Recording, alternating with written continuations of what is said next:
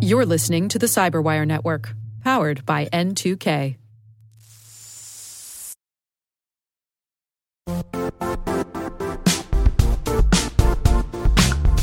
Don't struggle to align your organization's cybersecurity with business risk.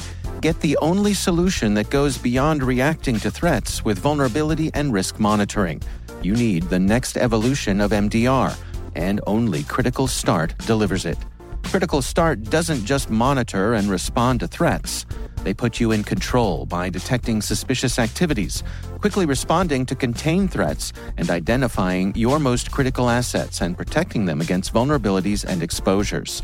With continuous visibility, expert guidance, and measurable risk reduction, Critical Start has redefined what it means to manage cyber risk. Demonstrate provable security maturity to your leadership while positioning your program to achieve the greatest risk reduction per dollar spent. Stop fearing risk and start managing it with Critical Start. Visit criticalstart.com and request a demo today. That's criticalstart.com.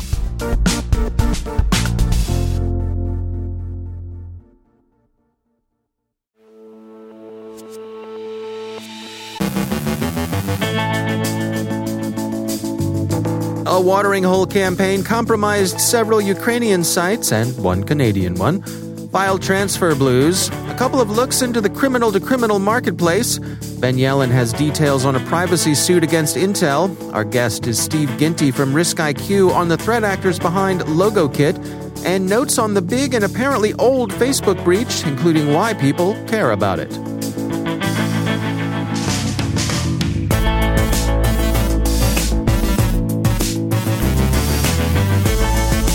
From the Cyberwire studios at Data Tribe, I'm Dave Bittner with your Cyberwire summary for Tuesday, April 6th, 2021.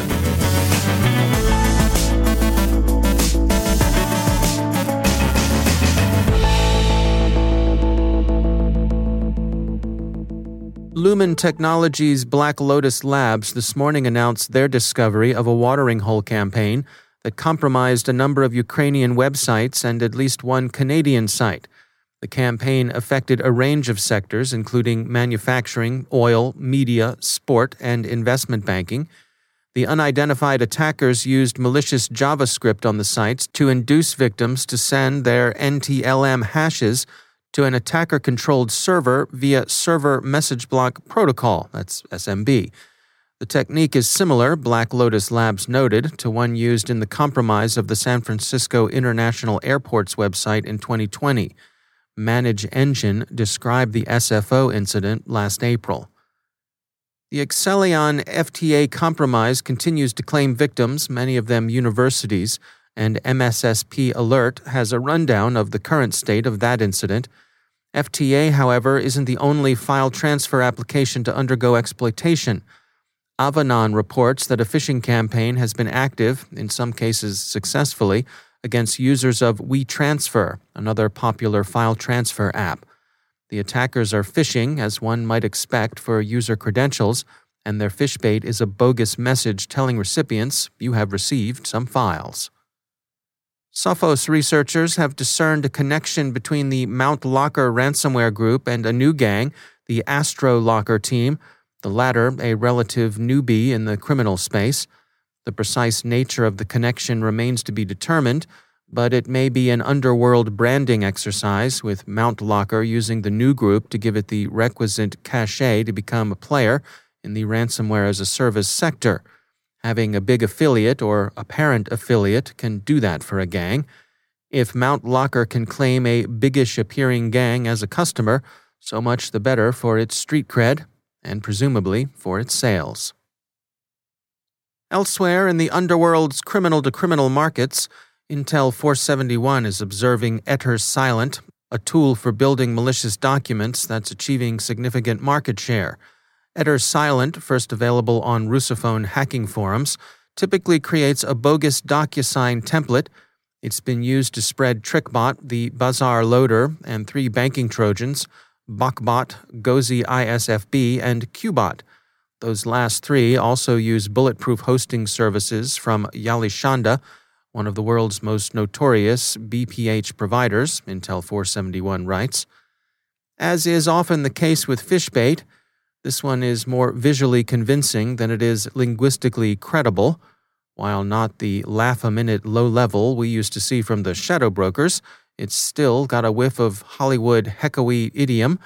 Why can I not open this document? It asks, for example, then offers two suggested answers. You are using iOS or Android. Please use desktop PC. Or, you are trying to view this document using online viewer. Well, what's a viewer for? In any case, the goal is to get the hasty, the curious, and the unwary to click.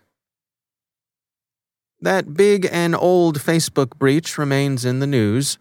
Business News points out that Mr. Zuckerberg himself was among the 533 million users affected. Among the Facebook founder's compromised data were his name, birth date, location, marriage details, Facebook user ID, and the fact that he was a Signal user.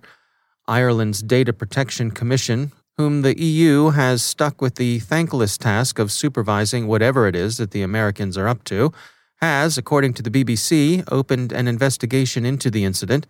The Commission is looking into whether the data recently made freely available on a site catering to low-end skids are in fact identical to those compromised in 2019. The timing is important for GDPR enforcement. An early leak would have occurred before the EU's privacy regime was fully in effect. So far, the Commission says it seems as if indeed the data are from the older leak, as Facebook has said, but the investigation is still young. Observers find the leak, old as it may be, troubling for several reasons. First, much of the data is of the sort that's unlikely to change. Second, as Vice sourly observes, Facebook doesn't appear to have been particularly diligent about notifying its affected users back in 2019 when the company detected and fixed the breach. That also shows, the Washington Post's Cyber 202 thinks, the limitations of current data breach disclosure rules. Third, SC Magazine sees the incident as illustrating the problems that any business model dependent on collecting and selling user data will present.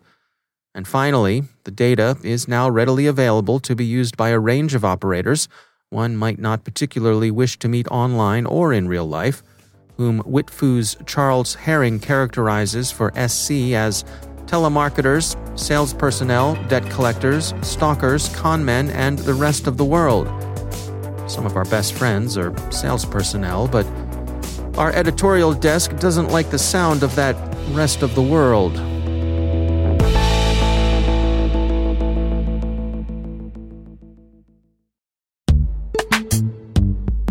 Every day, your IAM tech debt grows. Your multi-generational services struggle to work together. Building an identity fabric can fix this. It makes all your identity tooling stronger and allows you to connect any app to any service you want to use, with zero coding, zero maintenance, and zero app downtime. Strata's identity orchestration platform separates the identity logic from your applications, so you can optimize existing IAM tools and manage them in a single control plane. Now, every vendor, standard, and architecture work together. In short, building your identity fabric means you can secure your non-standard apps, keep your complex access policies, retire outdated IDPs, and modernize in record time. So build your fabric with Strata Identity and get rid of tech debt for good. Visit strata.io/cyberwire, share your identity priorities, and receive a pair of AirPods Pro. Offer valid for organizations over 5,000 employees. Connect today at strata.io/cyberwire.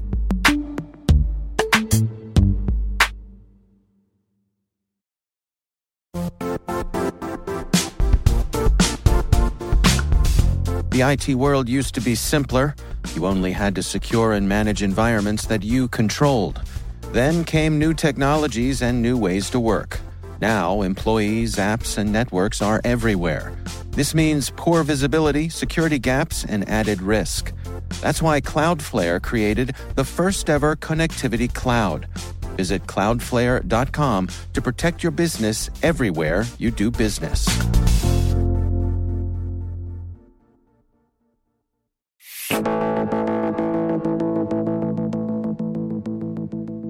Researchers at security firm RiskIQ recently published results from their investigation into a phishing toolkit called LogoKit, popular for its ease of use and success rate. Steve Ginty is Director of Threat Intelligence at RiskIQ. LogoKit is a phish kit. It's basically a tool that allows people to programmatically generate phishing websites and phishing emails to enable them to do credential harvesting at a large scale. So it's very flexible and easy to use, and therefore it's approachable to any level of malicious actor to spin up a site that looks like maybe your Gmail account or a bank account login page or what have you, to very quickly harvest your credentials and then go use that for nefarious purposes. Now, one of the things you dig into here is the business side of this operation. Can you share some of those details with us? Yeah. So as we were investigating the kit itself, kits are used by a broad swath of actors, and therefore, you can't kind of lump them all together. But what we found was some information that led us to the people who developed and were selling the kit itself. And so as the team was doing their investigation, they found some unique strings inside of the URLs that were being sent to phish individuals. And that string led us to an open directory that allowed us to actually get a version of the kit, download it, and analyze it. And inside of that code, there was an email address that started this journey for us into the actors behind LogoKit. And it was specifically, they were using this FUD term consistently, which stands for fully undetected. And as you start to pull that string, and you see in the report, they have a lot of presence on social media. They were actively kind of pushing their wares. They had a bunch of websites that followed that same FUD kind of string. And so we were very quickly able to kind of find this very large ecosystem of actors or of a group selling this tool and other services. And so, LogoKit, the tool itself, is one piece, but the group that is selling LogoKit sells services to individuals that may leverage the kit, such as hosting, bulletproof hosting, so that they can conduct their campaign, and other tools and services. Do you have any sense for the scale of the operation itself, or how successful these folks are? From a monetary standpoint, we haven't gone down the road of investigating, kind of how successful they are from monetizing directly. But if we look at kind of the timeline that we've been able to put together, the individuals behind LogoKit have been active since 2015. So there has to be some level of success. And they've been moving infrastructure every year or so. We're still able to track them. They focus in on kind of tax schemes and SMS phishing and all sorts of different kind of operations. And so it appears that the actor group has been successful based on the fact that they've been operating for 6 years. That's Steve Ginty from RiskIQ.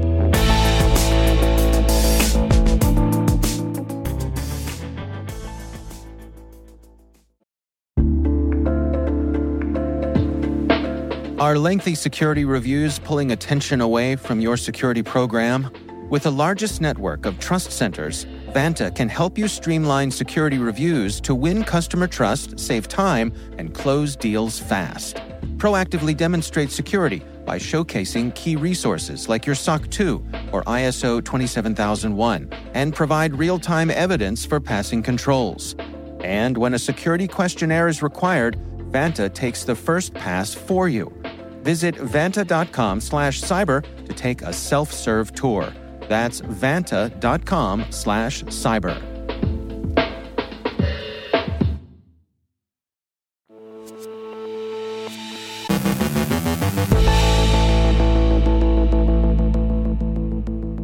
And joining me once again is Ben Yellen. He's from the University of Maryland Center for Health and Homeland Security, and also my co-host on the Caveat podcast. Hello, Ben. Hello, Dave.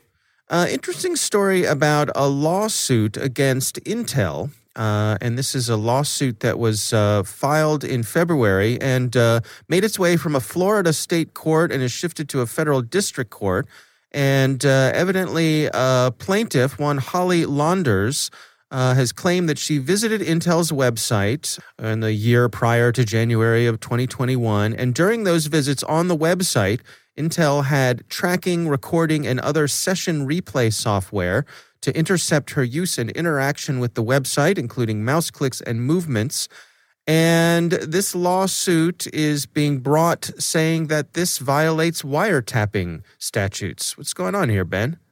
Sure. So we've seen a number of these cases pop up in both state courts and federal courts across the country. We've seen cases based in California, New York, and now Florida. What's interesting about these cases is they are all causes of action brought under different state laws related to secure communications or the privacy of one's own software or devices. So it's not technically illegal in any of these states to do what Intel is doing here, which is temporarily intercepting some information, mouse clicks, movements, etc. Session replay software per se is not prohibited. It often comes down to this question of consent. The Florida law, which is the 2020 Florida Security of Communications Act, makes it a crime to intentionally intercept another person's electronic communications without prior consent. So much of the outcome of this case is going to hinge on whether this plaintiff had informed consent. Informed consent in these types of cases is very difficult to adjudicate. You know, if you put something in tiny typing at the bottom of the screen that nobody would ever see, are you actually, is that actually enforceable consent? Most of the time it is. But if lawyers are able to properly allege that there wasn't an opportunity for this plaintiff, Ms. Landers, to understand how, the session replay software was working, how frequently it was deployed, and the risks of the use of this software on the privacy of her information, then that would seem to be a violation of this Florida Security of Communications Act statute. And that's why at least the analysts cited in this article think that this Florida case has a better chance of proceeding than some of the other cases we've seen on this topic across the country, because the law in question, the law under which this cause of action has been brought, is more robust than other laws we've seen across the country. That's interesting. I mean, I have to admit that I tend to raise my eyebrows whenever I see someone calling on a wiretapping law, because my sense, certainly from things I've seen here in my home state of Maryland, is that wiretapping laws are often, sort of brought in to come at people for things that perhaps the wiretapping laws were never intended for. Whereas the wiretapping laws, in my mind, tend to be a relic of an earlier time when we were all communicating on landlines. Right. We were literally tapping the wires. Yeah. Right. Exactly. And it's not that anymore. So, for example, you and I both live in Maryland, which is a two-party consent state, which means if you record something, you have to have permission from all parties involved. And I suspect that's what they're getting at here in Florida. But I don't know. I guess, if... Wasn't she a guest on Intel's site? Right? Yeah, she was. But that doesn't defray the importance of informed consent. Now, There's no guarantee that, in court or in a motion to dismiss, Intel and their army of probably extremely accomplished lawyers can argue that there actually was informed consent. I mean, they did have a kind of standard warning that comes with this script that says, we're using a session recorder, it tracks user mouse movement, clicks, taps, scrolls, or even network activity. So, there's something there.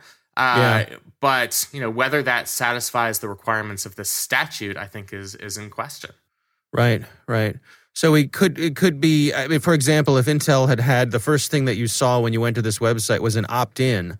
Yes, said, you have to click agree. Yep. Yeah. Then they'd probably be off the hook. And that might be the end result of this case. I mean, I think first Intel will try and succeed on a motion to dismiss. If they do not, they might be interested in settling, saying, all right, if we're going to use this script, we will agree to have some sort of opt-in parameter. So it's not something being sprung onto the consumer without their consent. Right, which I suspect in that case they would probably just do away with it, because how many people are just the friction that opt-in would create. Right, I mean, certainly they're trying to avoid that outcome. Yeah. Interesting. All right, well, we'll keep an eye on this one, see how it plays out. Ben Yelin, thanks for joining us. Thank you.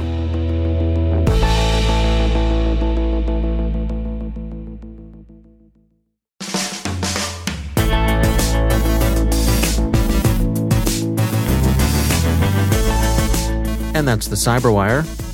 For links to all of today's stories, check out our daily briefing at thecyberwire.com.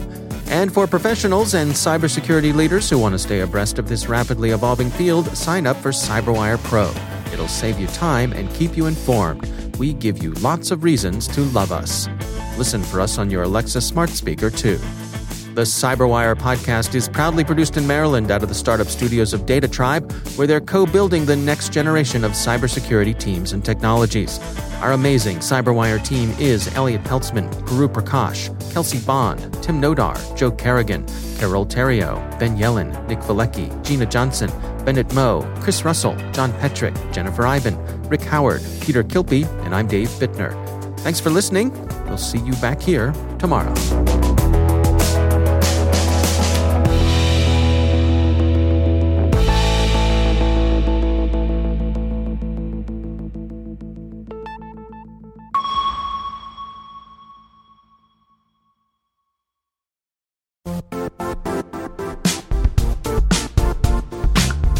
And now, a word from our sponsor, Zscaler, the leader in cloud security.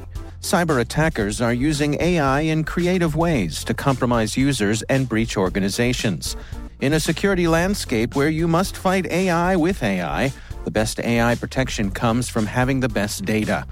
Zscaler has extended its zero-trust architecture with powerful AI engines that are trained and tuned by 500 trillion daily signals. Learn more about Zscaler Zero Trust Plus AI to prevent ransomware and AI attacks. Experience your world secured. Visit zscaler.com/zerotrustai.